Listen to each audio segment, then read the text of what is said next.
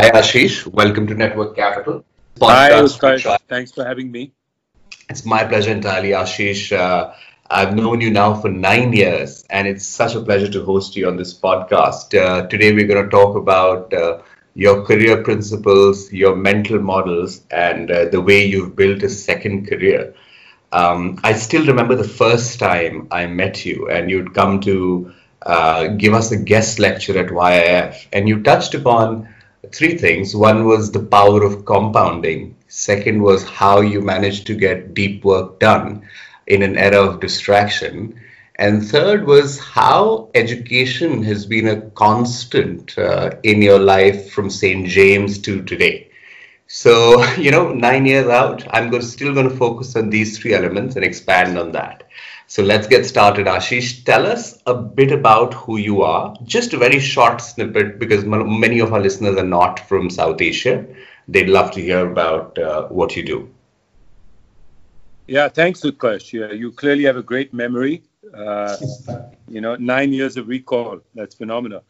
My quick background is I grew up in Calcutta. I went to school there, and then I went to the US for college and worked very quickly in private equity, loved the investing business. And then eventually I moved back after business school to India in early 99, set up a firm called ChrysCapital. And I was there for about 13 years. So all told, between the US and India, I had about 20 years in finance and investing.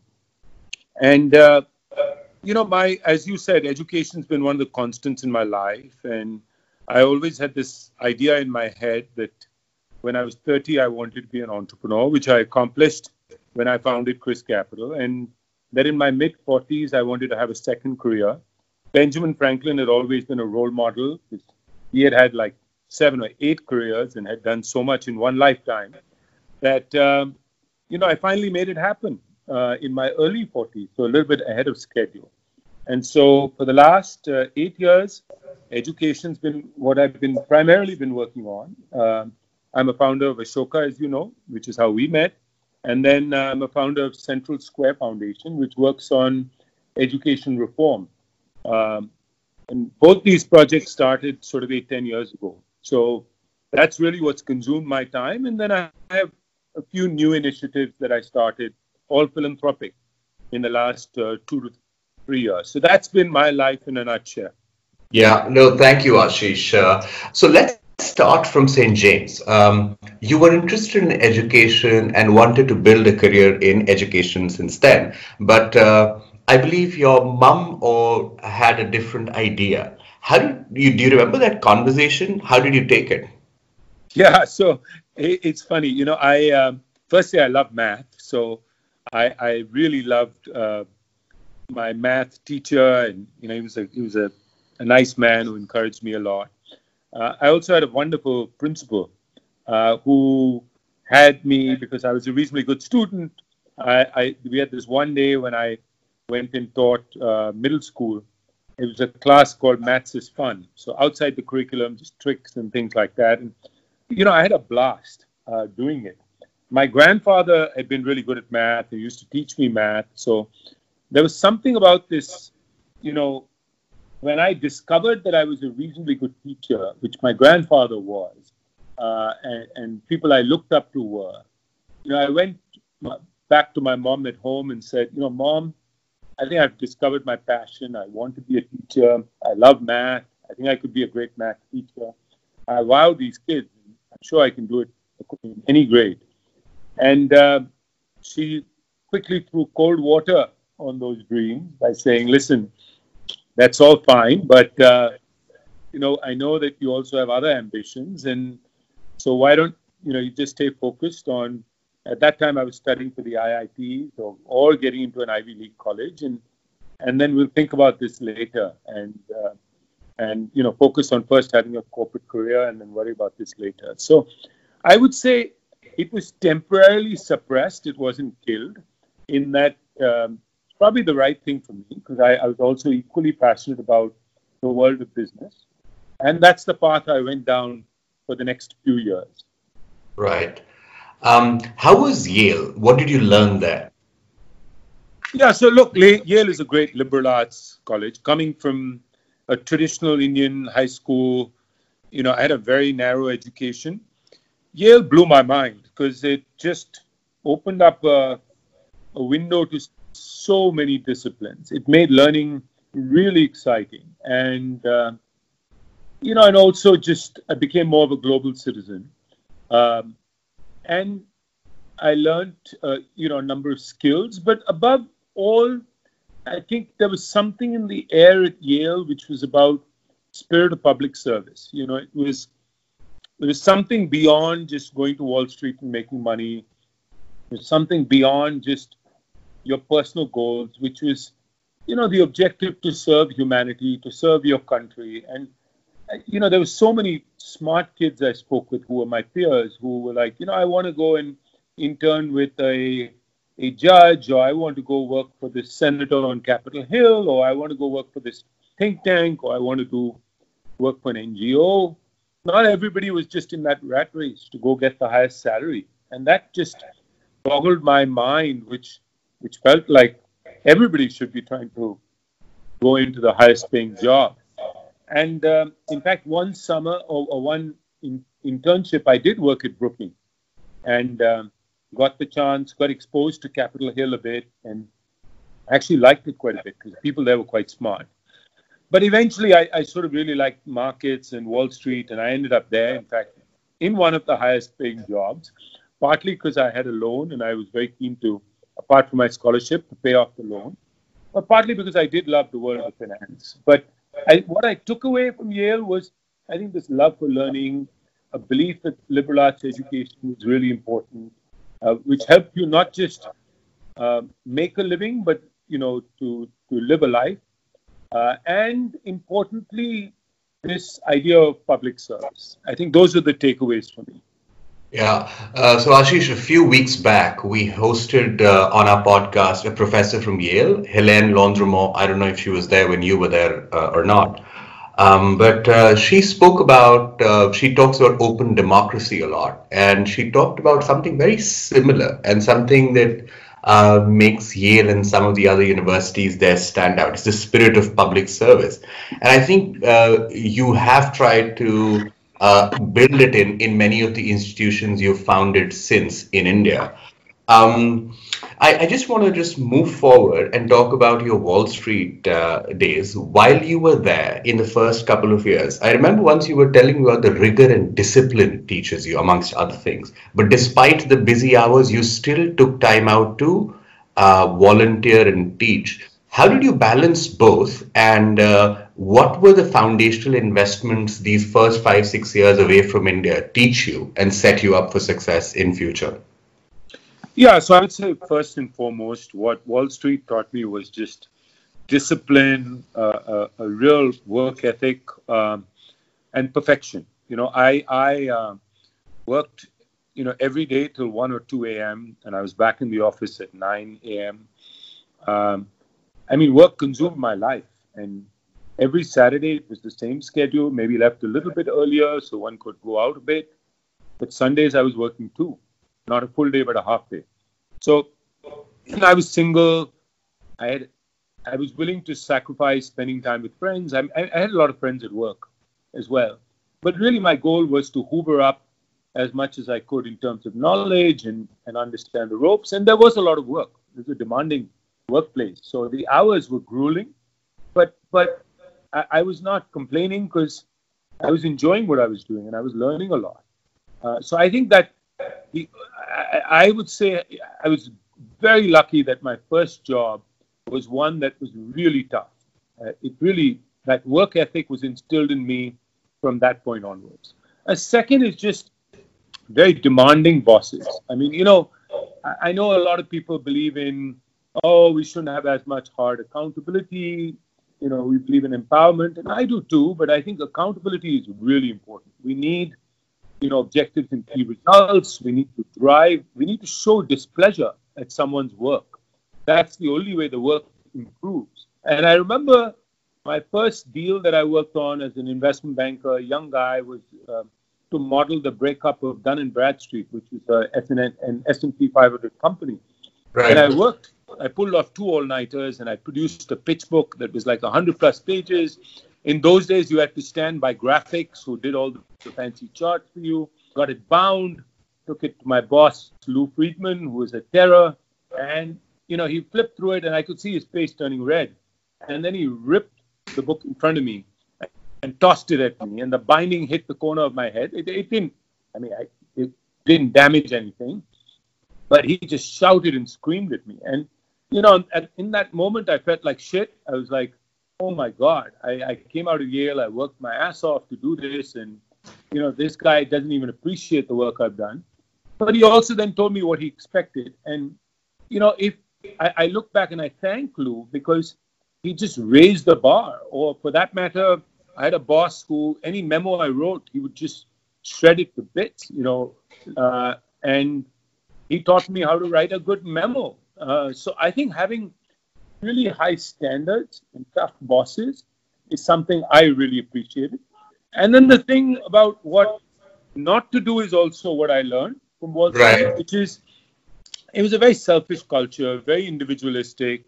As a young person, I could see that I was not, I did take time out to go teach, but honestly, it was a small bit of time. It's more just to keep my interest alive. It was just one day of the week I carved out sometime in the morning, and a colleague of mine and I would go and do this at an underprivileged school. But really what I learned was more the rest of my firm was really focused just on making money, on doing deals, and they, in the process, became, people who were very arrogant, who were very money-minded, and didn't care about the little people around them, and really treated them like little people. And I could see that I was becoming a person who I didn't like. I was becoming arrogant, short-tempered, disdainful. And so I wanted to get out of Wall Street. And so I think what I also learned was you can have high standards, but you can also have a good culture. You can be a nice person. And you should have a well-rounded life and aspire to have a good family life, as opposed to one where it's all work and everything else just falls apart. That's something I clearly did not want. Right. I remember you also talked about the importance of leaving at the right time. I came and saw you the day I was leaving for business school, and you talked about some of your learnings there and some of the mistakes to avoid. Could you just reflect on what you learned at HBS and how did it shape your thoughts about your career, if at all? Yeah, so I think firstly, HBS happened after I'd worked 2 jobs. I'd been out in the workplace for 3 years. I think it was a good time because as I told you, I'd worked, grueling hours. I'd been in investment banking, private equity. It was a chance to meet lots of people from around the world. So I think the network was phenomenal. And, I'm a curious person like you, interested in not just doing business elsewhere, but in culture, language. I'd learned some Spanish when I was at Yale. I took the chance to learn Portuguese when I was at HBS, on the side. I had a Brazilian girlfriend. I went to Brazil 5 times. So I fell in love with Latin America. And I had a lot of European friends and started to like some of those cultures. So it made me a real global citizen, is one. 2 is I maybe, understood that HBS was more about, the case studies were good and gave you the chance to sort of put yourself in the shoes of many other leaders. But I think more than anything else, it gave me self-confidence. It gave me the confidence that I could, if I had this degree, I could take risks. And I had a family to back me up. I should be taking risks. My dad was not an entrepreneur, but I felt that I could be an entrepreneur. And the third is, it gave me a lot of time to reflect, and think about where I wanted to go, with my life. And so that's when I decided that I wanted to be an entrepreneur at age 30. I wanted to have a second career. Gave me the time to, in a sense, chart my journey. And I know some things happen serendipitously, but I would say, as best as one can, if you can have some goalposts and start working towards them, you're more likely than not to achieve those goals. And they may get delayed by a year or two, or it may get advanced by a year or two, but at least you have a goalpost. And so through business school, I also had the chance to start working towards my first goalpost, which was to start a private equity business in India. I did 3 field studies connected with India. I got to know all the faculty who were doing work in India, who were then very supportive as advisors.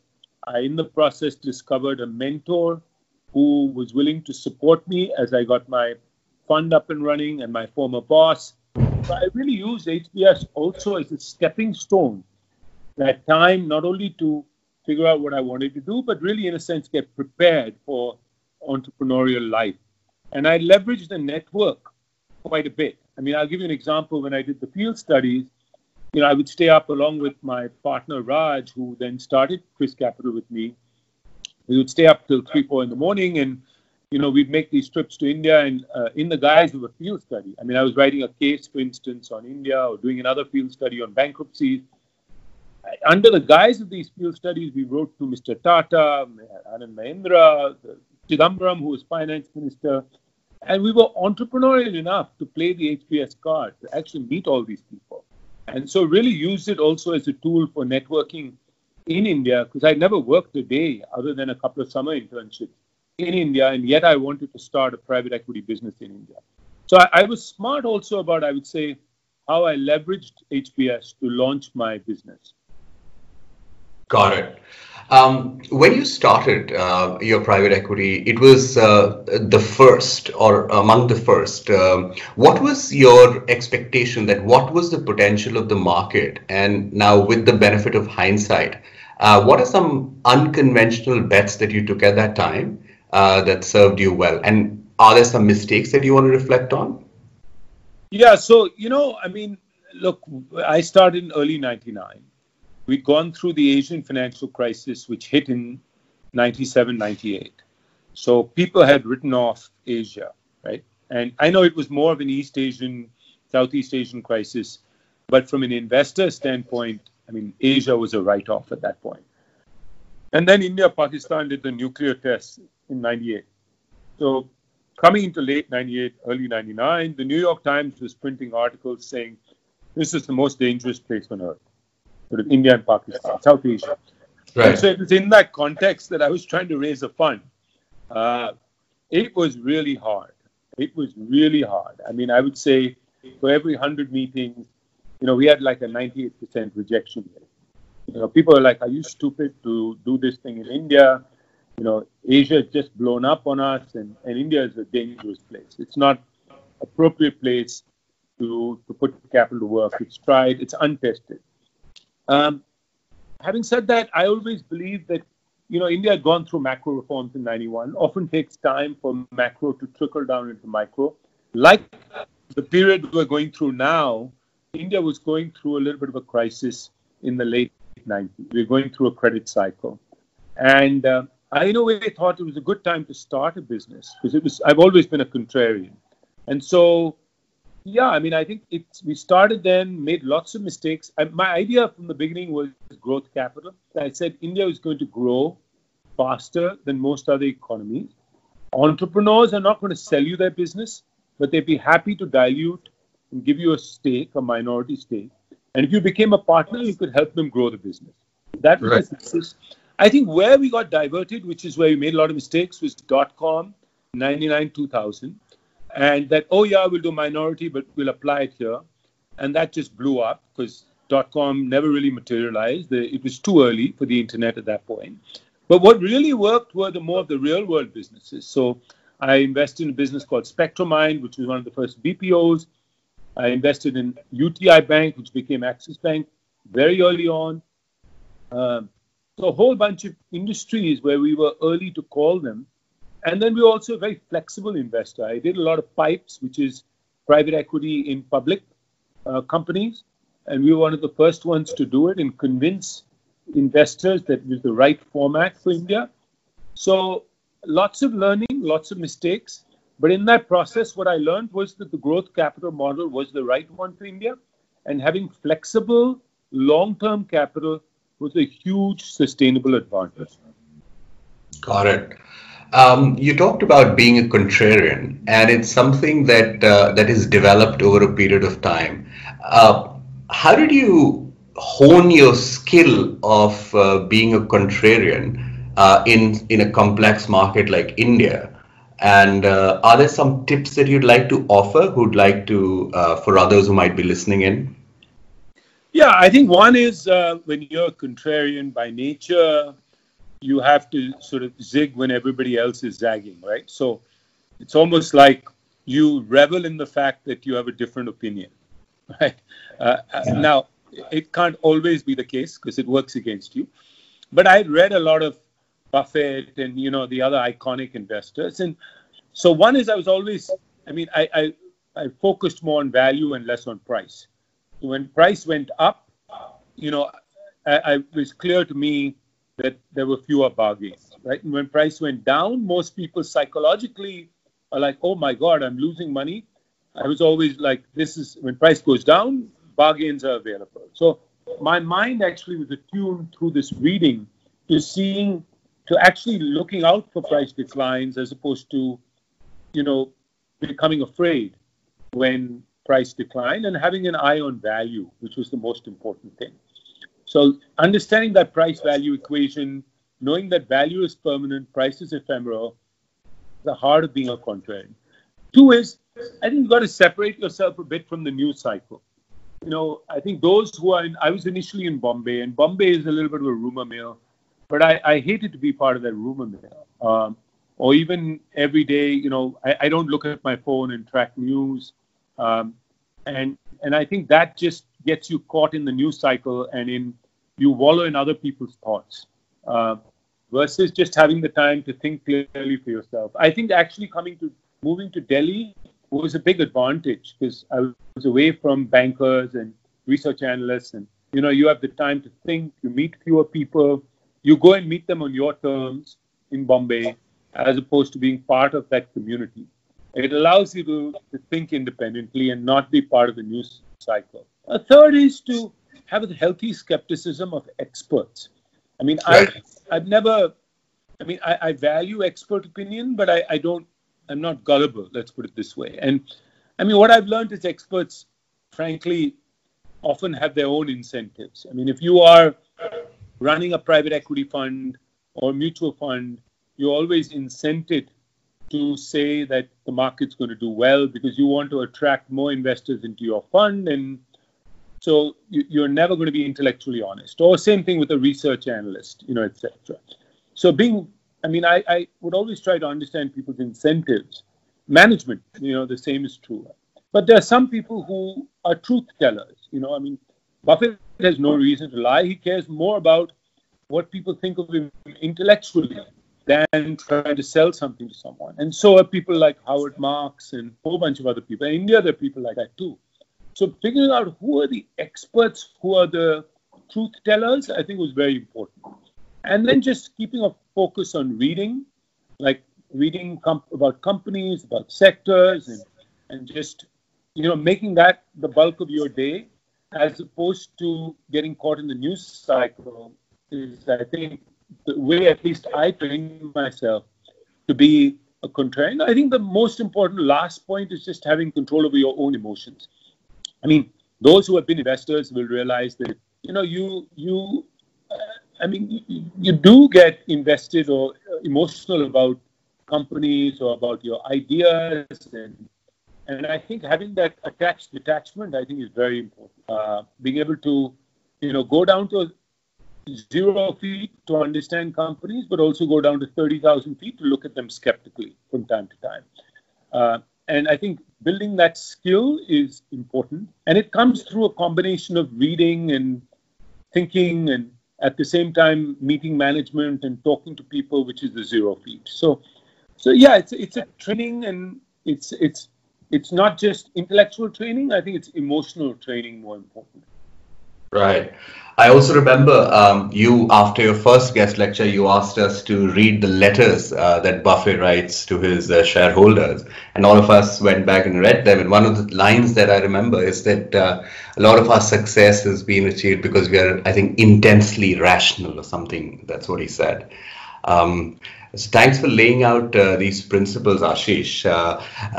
In this section, I just want to conclude this section by asking, when you were stumbling upon success, being a contrarian as an investor, did you have the goalpost in mind, the 40 goalpost that you'd set for yourself, 45? And if yes, did you have a like a year by year assessment of what you wanted to accomplish so that you could maybe get on to your second career by the time you're 45 or something? No, I would say early on, no. I mean, first 5 years was more about survival. I had started a fund. We went through a tough period when the dot-com crash took place. I was not sure if we would be able to raise a second fund. I had to ensure that companies were doing well. I got exits. I was able to raise second fund. I got Harvard and Stanford as 2 key LPs in that fund. And then the third fund, we sort of cemented ourselves a little bit. Then it was about also getting the right team. We right-sized the team. We built a partnership track. So I would say the first few years, there was an intense focus on just building the business. Because if I didn't have that, I wouldn't be able to liberate myself. I needed not only financial freedom to go on to my second career, but I also wanted to make sure I had built something that could outlive me. And for that, I had to work really hard on building the foundation and ensuring survival. So I would say the first 5 to 7 years were more about that. When we were in a more comfortable spot, by sort of the 2005-6 period, is when I started talking, at least internally to my colleagues, joking that, look, someday I want to do something different. And the thought re-entered my mind. And, we raised money, quite a bit of money in 2007. We exited a lot. So we timed it very right in terms of the cycle. And then we had that downfall, and we played that quite well. But I actually went and returned capital to investors in late 2008, 2009, just saying, look, you guys are going through a hard time. We raised a lot of money. And partly I was able to do it because I knew that, look, I wasn't focused on just greed and making the most, for myself in that window, but really also viewing it as a period where we could get sort of our partners to understand that we were looking out for their interests, that we had a real deep bench at ChrysCapital, and that it was not just reliant on me. And so, I would say that 10 years into starting the firm is when I started acting upon this idea that I could have a second career. And then by the time it was 2010 is when I announced internally and to my investors that I was going to move on, and then actually had a 1.5 year transition period before I could move into my new career. Got it. Ashish, should one have backup plans? I think so. I think, look, I'm not a big believer in a plan B, in that you first just go for plan A, sort of burn your bridges and go for it, right? Otherwise, you can never be an entrepreneur if you always have a back plan for everything. But, there's a worst case plan, which is, even when I started ChrysCapital, I always looked at it and said, what's the downside? I'm lucky. I have a degree from Yale and from Harvard Business School. I doubt if I'm permanently going to be out of a job. I think I have some skills. I have a network. So I've started ChrysCapital. If it fails, I can always go work somewhere. Now, I don't have to plan that out to figure out where I'll go work. And so, plan B was just simply, I know I'm not going to be on the streets. I know I've got, at least in my case, I knew I could live with my parents for free. So I had the ability to tide it out for a while and go do something else. So that just, in a sense, it wasn't a detail. It was just like, what's the worst? And when your mind thinks like that, look, the downside isn't that bad at the end of the day. At least you would have learned a lot. You gave it a shot, and then you'll sort of figure things out. So, I've always had that mindset versus a fixed plan B. Yeah, this is such an important tool to keep in mind and a very useful mental model, I must say, Ashish. A lot of people come to us on Network Capital asking exactly this question, and now I'm going to point them to this podcast.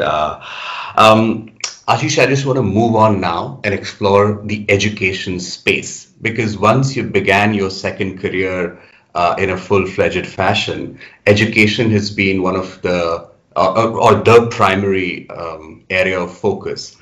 What is your thesis about looking at the education challenges in India? I know it's a very vague question, but I want to start at that level and then dive deep into specifics. Yeah, so firstly, I think we all understand that, education is sort of at the bedrock of social reform and economic transformation. We know that if you're better educated, you will be a more productive citizen.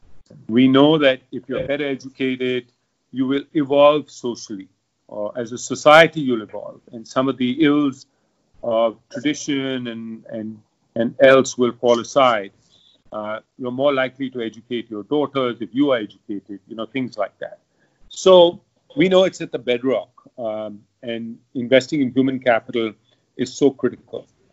We also know that, for countries that enter sort of middle income status, it's even more important. I mean, when you're dirt poor, you're just focused on doing the very, very simple things, like India did, in terms of opening up its economy, trading, taking its already skilled people in, making them more productive. At that stage, it was building very simple infrastructure, getting the incentives right, etc. Now, I think we're at a stage where we've hit 2,500 odd per capita income. The factors of production have gotten aligned, but as you start to get up to $5,000-$10,000 per capita income, what you realize is that if you don't invest in your people, you get stuck in middle income trap. And that's what's happened with a lot of countries. If you look at Latin America, did very well and was the promised land in the 60s and 70s. And then things went sideways, largely because, they didn't invest in education. And then, of course, the politics didn't work out very well.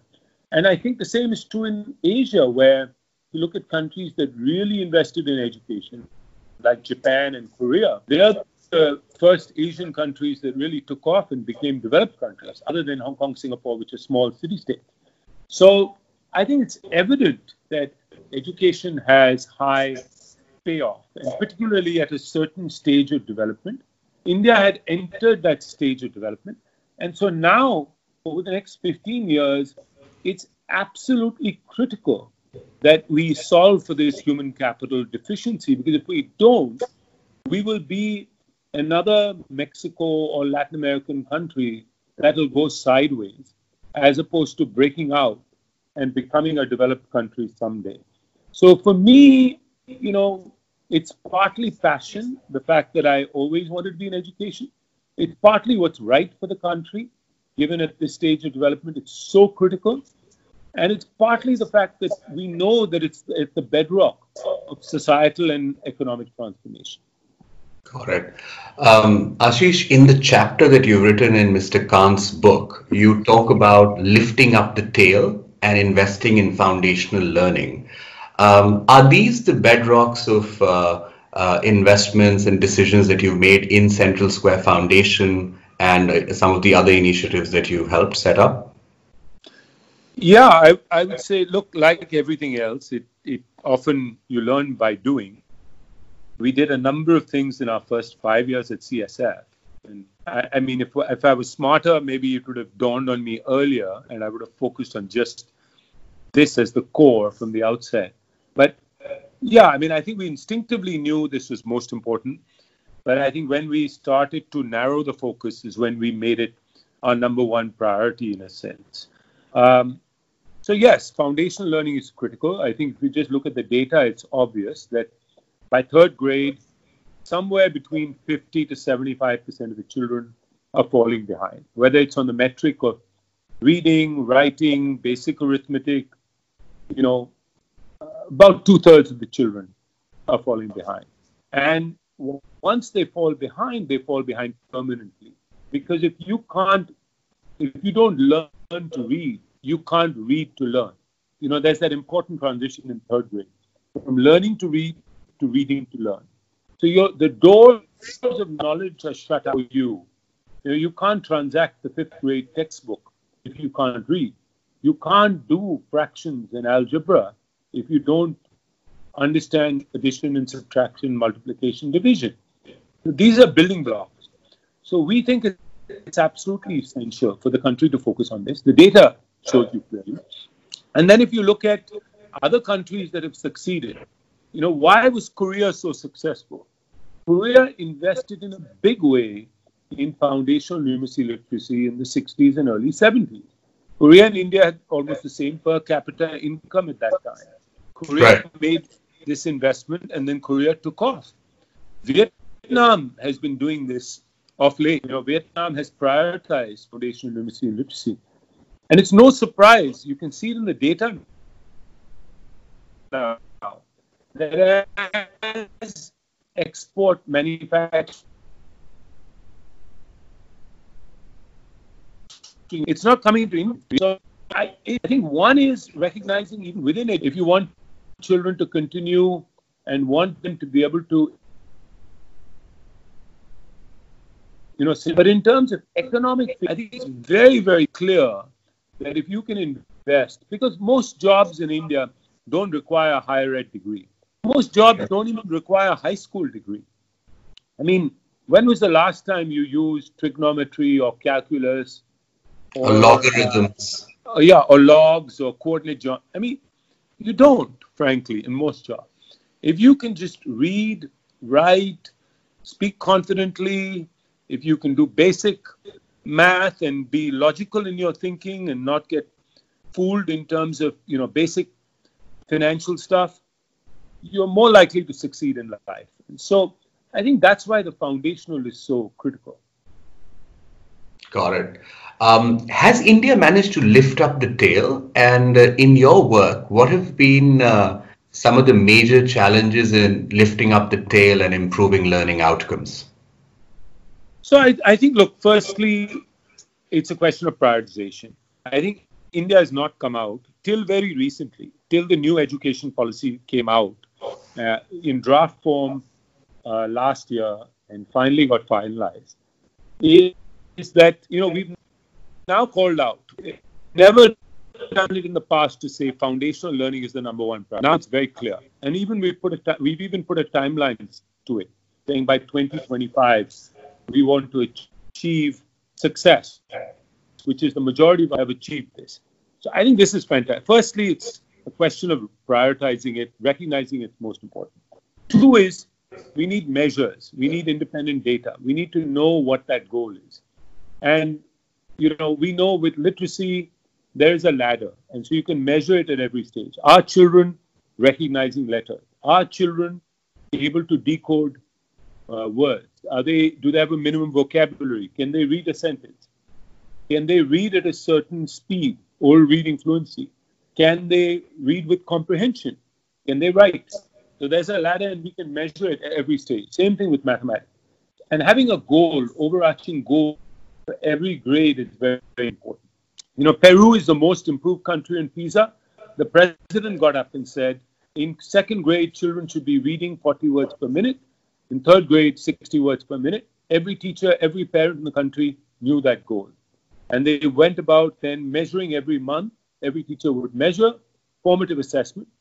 And they had strategies for children reading 10 words per minute, 20 words per minute, and they've eventually achieved huge success.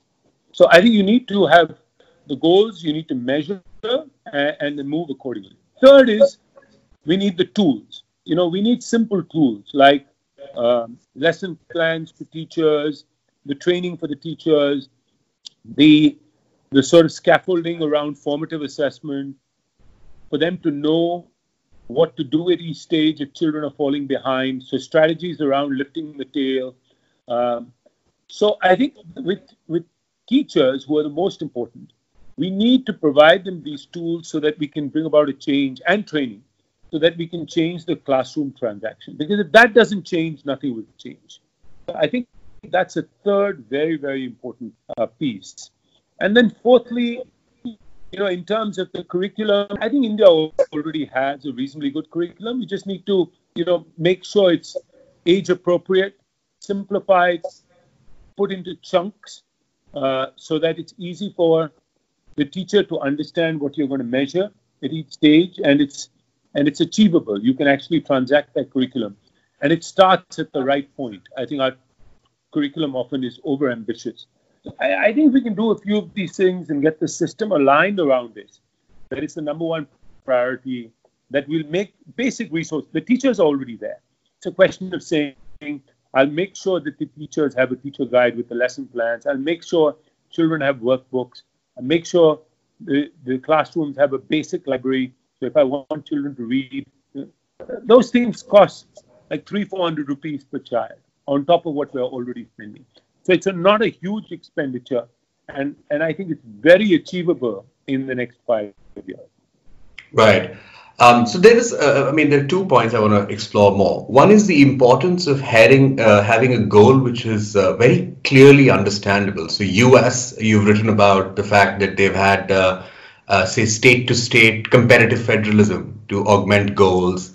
Are there some things that India can learn in terms of scaling its, quest of enhancing learning outcomes? I'd love to get your thoughts on that.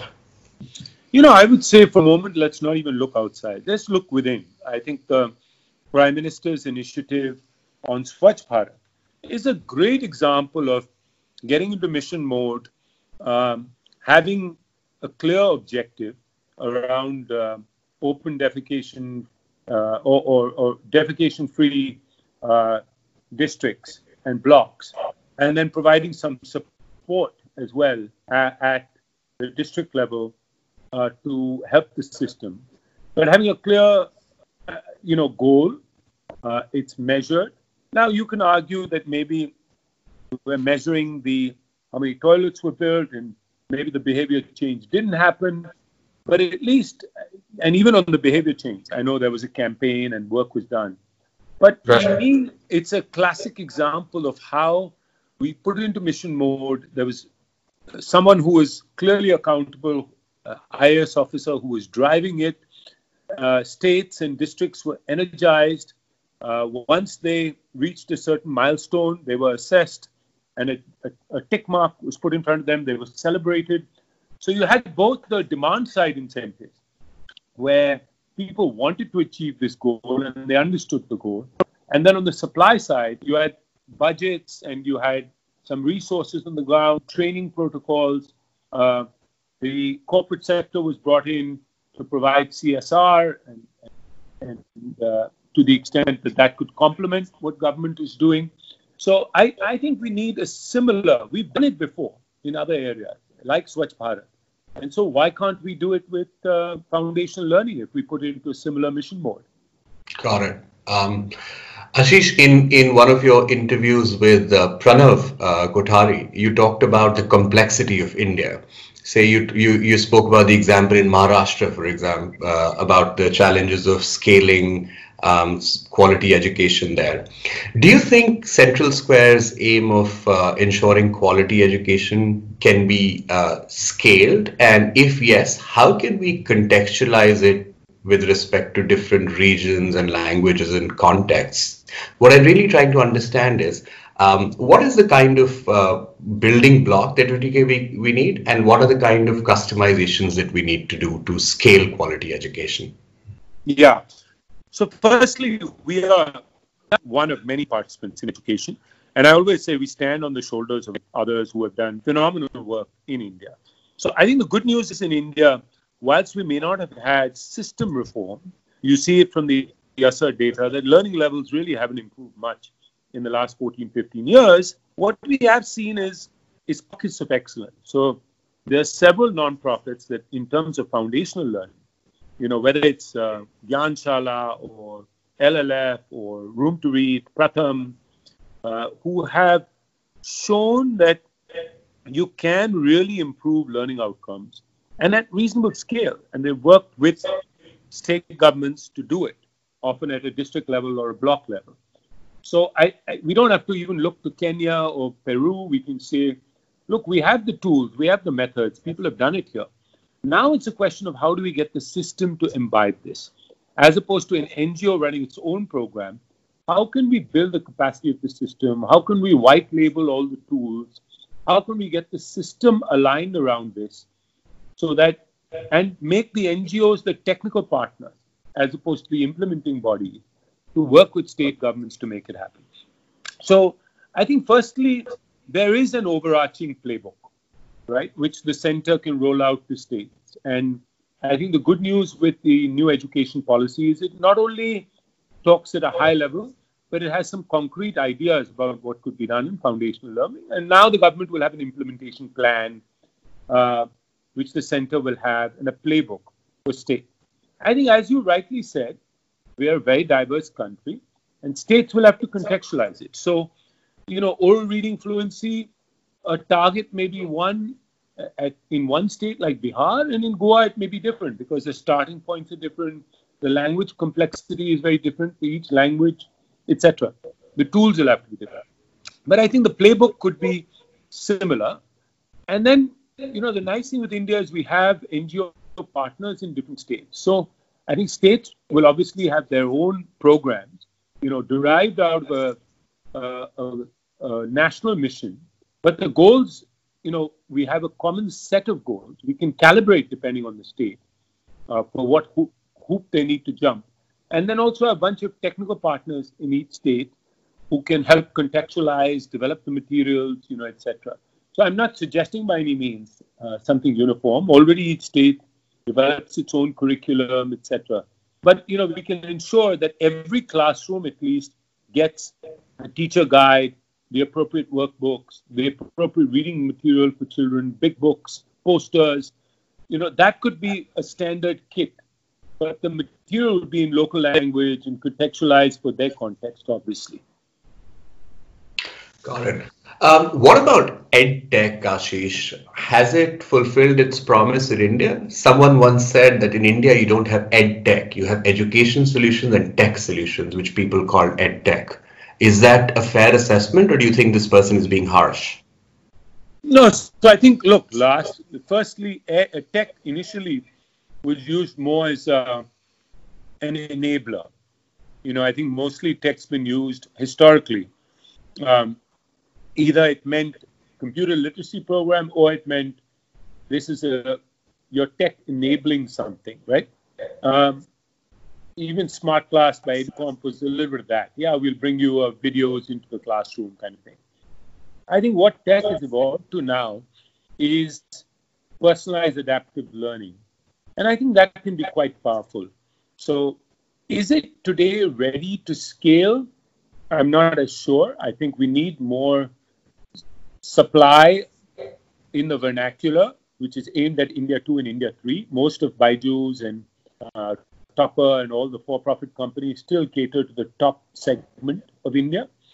So we need products for India 2 and India 3, which will contextualize, will be in the vernacular, need to be either very, very cheap or free.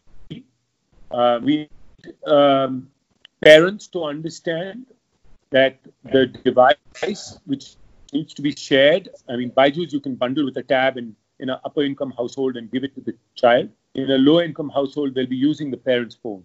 So involving the parents or teachers would be very, very different. The context is different. So I think we're early in the journey of personalized adaptive learning for children. But I think using tech as a tool, we are ready. So when I mentioned foundational learning, could we give the teacher an app with her lesson plan and some resources? Yes, we can do it right now, and teachers already have smartphones.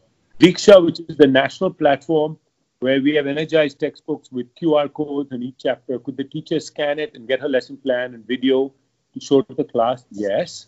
Could we get the middle management who comes to visit schools, have an app? And we've developed such apps with a checklist to observe the classroom and give feedback to teachers in a structured form, or to take videos of the teacher so they can show it to the teacher.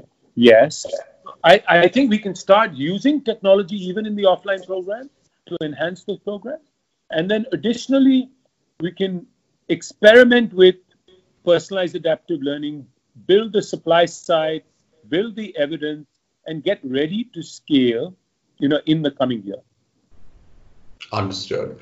Ashish, let's explore human capital development a little bit. Many states, if not all states, don't really have an HR policy or an organizational development policy. I remember one of your quotes once was that I wish sometimes the education space ran with the rigor at which financial services work. Are we taking steps in this direction of ensuring the best teachers have the best tools to get there? If yes, how? And if not, what should we do? Yeah, so I think you ask a very important question. Look, firstly, I think on the HR side, we've always talked about teacher education and, pre-service, which is before they become teachers. Reforming that is essential.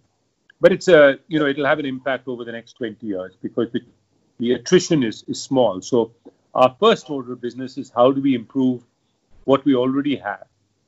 And I think for that, we have to start with some structural changes, which is right now, if you look at the education department in any state, the department does everything from policies to running the school system to even figuring out, what the private schools ought to be doing. I think we need to, like any sector, if you look at the reforms in the airline sector, the utilities sector, any sector, telecom sector, what we did many years ago is we took these departments and we carved them out into three entities. The department, which is responsible for policy setting and administration.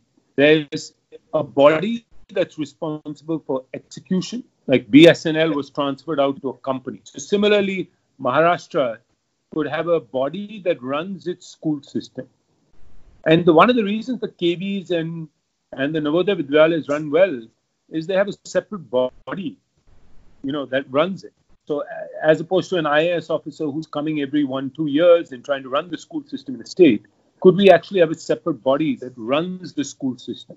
A department that supervises it and focuses more on policy.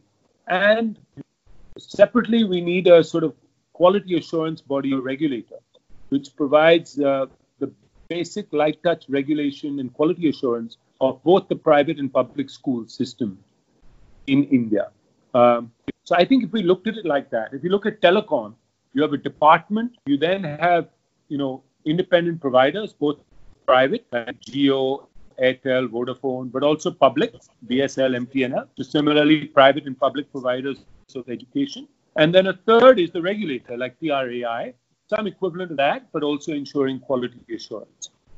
So I think that's systemically a model we need to move to. The new education policy does allude to some of this. And then, of course, once we do that, look at building capacity at different levels. And I think if you look at the KV system or the NB system, they do a much better job of that because they have people at all levels, running the system, and they're all generally homegrown from within the system. Understood.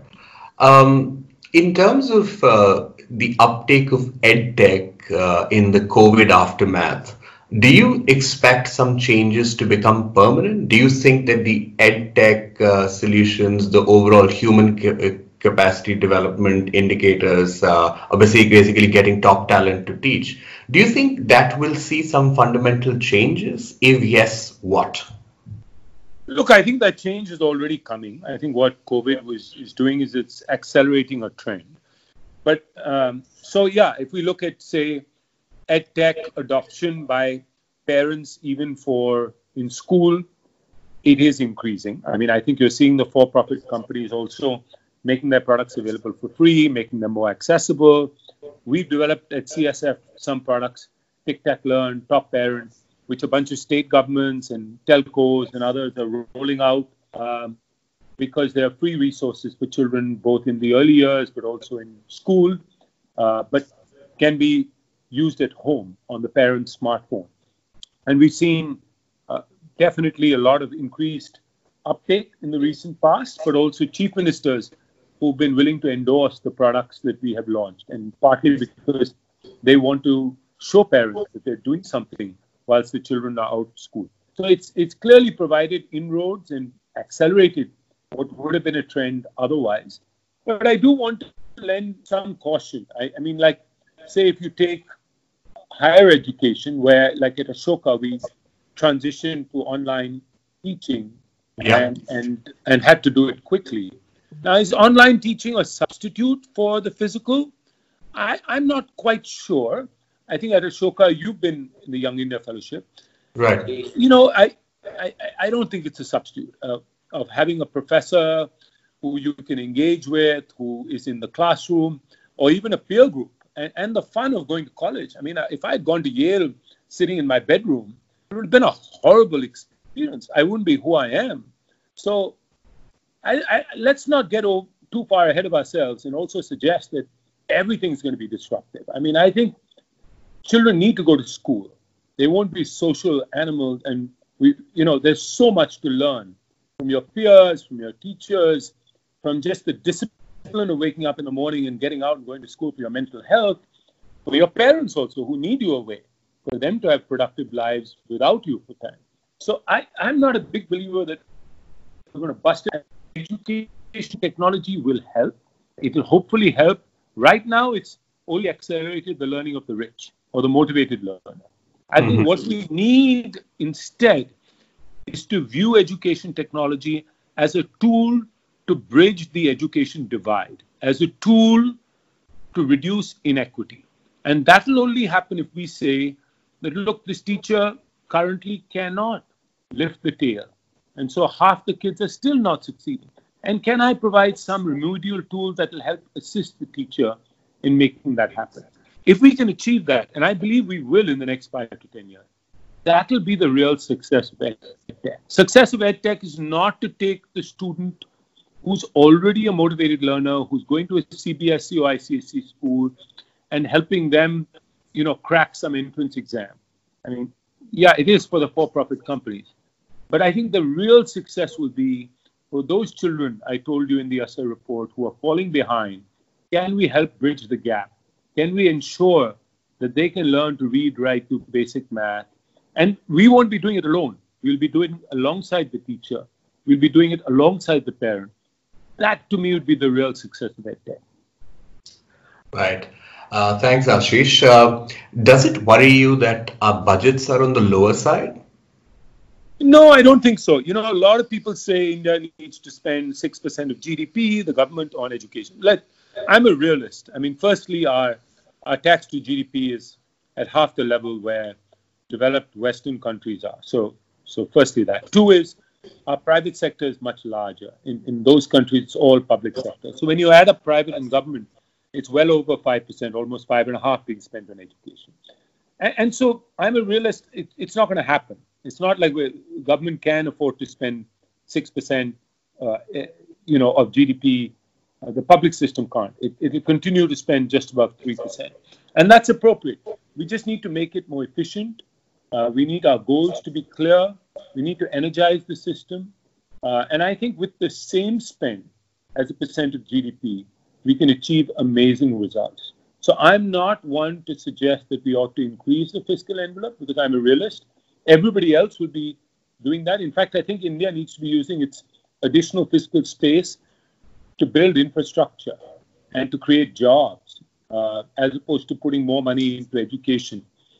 I think with the same money in education, we can still achieve the goals that we want.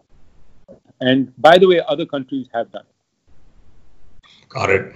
Ashish, every time there is a job opening in Central Square Foundation, hundreds of people from Network Capital become super curious. They schedule time with us to prepare. So let's hear straight from you. Who makes a solid professional at CSF, and how can you chart out a career, a meaningful one, and a satisfying and a successful one in the development space? Do you have any thoughts on that? Yeah, so look, I think CSF is a certain type of organization. So I can tell you about us and I can generalize also. I think CSF, look, we are small. We are right now 70 plus people. So obviously we don't recruit too many people every year. I think foundations pay better than NGOs, so that's attractive. Foundations often, give you a wider exposure, so that's often attractive for younger people who, after a couple of years, want to go to grad school. So for that profile, yeah, I mean, we are sometimes a stepping stone. Sometimes we're about, I have the passion for doing this. My parent will let me experiment for a couple of years before I go to grad school. And that's fine. I understand that. I think in later years, what we're looking for is someone who's completely mission-aligned, someone who wants to do this for the rest of their lives, and somebody who, frankly, could have gotten a job anywhere. But really, it's the best talent who we want working on these, because these are hard, complex problems. Frankly, harder than the problems we face in the corporate sector. There's no way we can solve them with talent that is subpar or B grade. So I'm very, very focused on the quality of talent we have. I think the sector as a whole has seen an improvement in the talent coming in as more young people have a social conscience and want to contribute towards improving the country and building a new India. I think, having said that, they do need sort of to be skilled and trained. And, ISDM, which is another institution that I'm involved with, I'm a founder of Indian School of Development Management, plays an important role, as do other programs like many of the fellowships. I mean, at ISDM, you go for 1 year, it's like an IM for the social sector. And now we're coming up with the new ISDM 2.0, which is much more focused on management. And so the idea there is, if you really want to be a leader in the social sector, you should be going to an IM type of institution that's customized for the sector. So programs like that. So I'm quite hopeful that if we can build these kinds of initiatives, and ILSS, Indian Leaders for Social Sector, is another program that I helped start, which is more focused at corporate crossovers. So I think we'll see more talent coming in. We just need to, get them to unlearn a bit and also get them reoriented for the sector and give them the toolkit to succeed in the sector. I mean, ISDM and Network Capital recently joined hands for the lecture series that you're running, and the response from the community has been phenomenal. So I'm really excited by how much this sector appeals to the millennials, and I think the 2 points that you laid out in your answer will really help them think through which stage they want to intervene and what problem they want to solve. Ashish, just a final few set of questions, if you have a few more minutes. Of course. Yeah.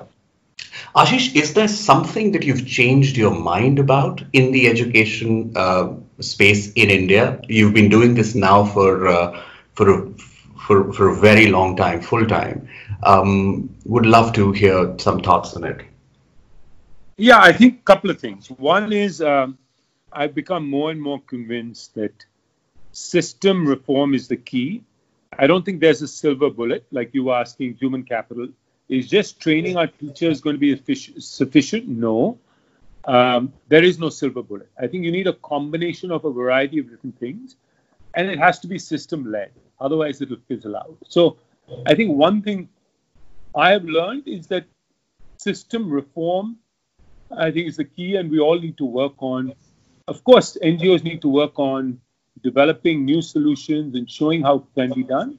But I think they need to bring a little bit of this system lens to it. Thinking about not just implementing, but how do they get the system to shift, I think is very important.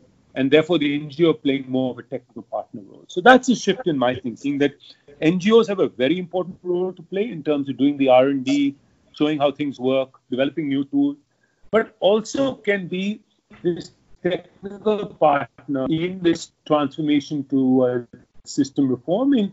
They just have to let go of some of their proprietary material, be willing to white label, be willing to co-create with the government, and being open to partnering. And I think if they can develop that skill set, they can get much better ROI on their initial investment. So that's one shift in my thinking. A second one in education is, I think we all know this, or everybody is very focused on school and improving schooling. Children learn so much outside of school. And so I think focusing on the parents early on, because parents play an important role, I think, and very few people have figured out interventions to get the parents into the home environment. And so if we can make some shift there, I think that would be a game changer. I think also just making learning more exciting for the child. And I think EdTech could do some elements of that, gamification, making it fun, so that they're being exposed to the wider world and learning. So I think bringing out the best in the child, and because they are active learners, they're curious. Schools sometimes kill creativity. And can you keep that alive through other means, through exploration? And then the parent, can we get the parent to play a little bit more active role and give them the tools? I think those are things I've maybe started to pay more attention to. I think this idea of mission mode and goal setting is something that I'm completely sold on. I think, I've seen the power of it in the last few years as our government has driven many different missions. So if our country just says we want to get in a mission mode, if we can define the goals, we can get people energized, I know this will happen. And so I hope we do the same for foundational learning as well. Yeah. Just a final short questions on your personal habits. I know you don't check your phone often. That was the first thing you told us when you came for your lecture. Tell us some things about your habits that still help you learn new things quickly. And talk to me a bit about what you do beyond work. Clearly, work's keeping you very busy, but give us a flavor of your personality to those who don't know you. Yeah. So I would say one is I'm still a bit of a Luddite. I'm not a very, very tech savvy person. And almost as a matter of habit, I'm not on social media. I have some stupid picture of me in a suit on Facebook because my secretary uploaded it many years ago, and I've never even changed. I never go to Facebook. I've never gone to LinkedIn, although I have a profile there. I signed up for Twitter and got off it very quickly because it just was taking up too much time.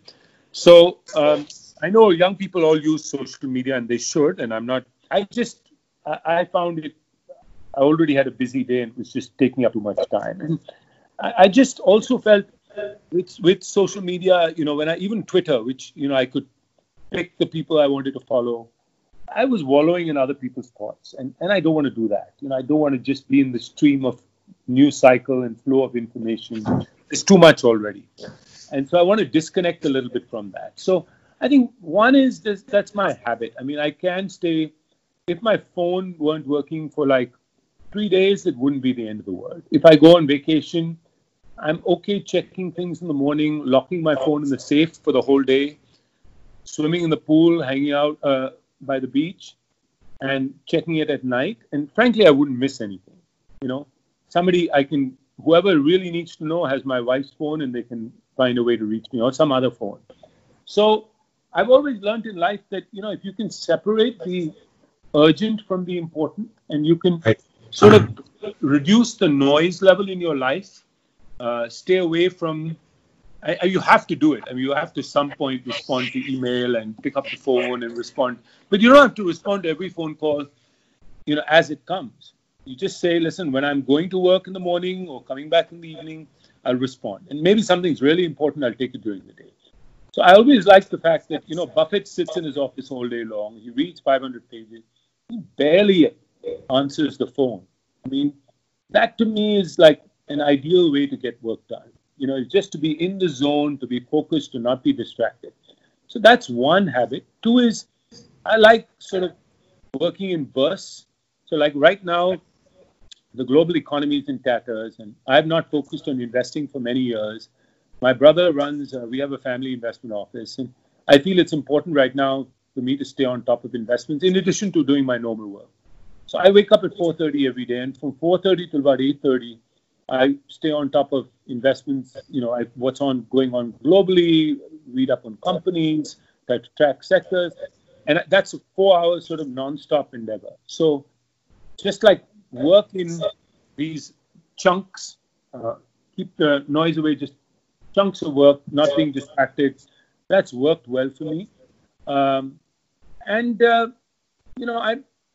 I like having fun at work. So I like joking around. I can be very serious and drive accountability and express a lot of displeasure. But I'm also quite non-hierarchical and easygoing. And I think that has worked with my personality, but has also, I feel, made me effective in my style. As far as fun is concerned, I like going to the gym quite regularly. Helps me clear my head and be much more effective.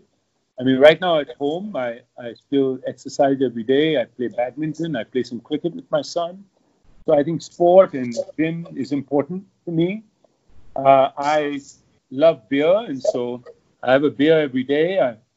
I'm an expert on beer, and I like socializing. I can't socialize now, but I'll still enjoy my drink and catch up with friends over Zoom. But I prefer to do it in the real world. And then in terms of interests, I mean, I like sort of music from the 80s when I grew up, and I have some reading interests which I sort of keep up. But I mean, I do work pretty hard, but I believe that you only live one life, so you have to have a lot of fun. I mean, I want to be able to go out and see friends and dance and enjoy music and have lots of fun vacations. So life would be too short if I'm going to miss out on all of that. Ashish, this was so much fun. Thank you so much for your time and for your insights. This goes out to almost 1 million people now, and I'm sure whether they are Indians, South Asians, or people in the West, they'll have a ton to reflect and learn. Really appreciate your time, and I hope you don't panic work during the COVID crisis, and I hope we get to meet in flesh and blood soon. Absolutely. No, thank you so much, and it's so much fun to do this with you, and so proud that as an Ashoka grad and a YF grad, you've done amazing things in your life, but most importantly, you're doing this. Thank you, Ashish. I keep learning from the best like you. It's really fun. See you very soon.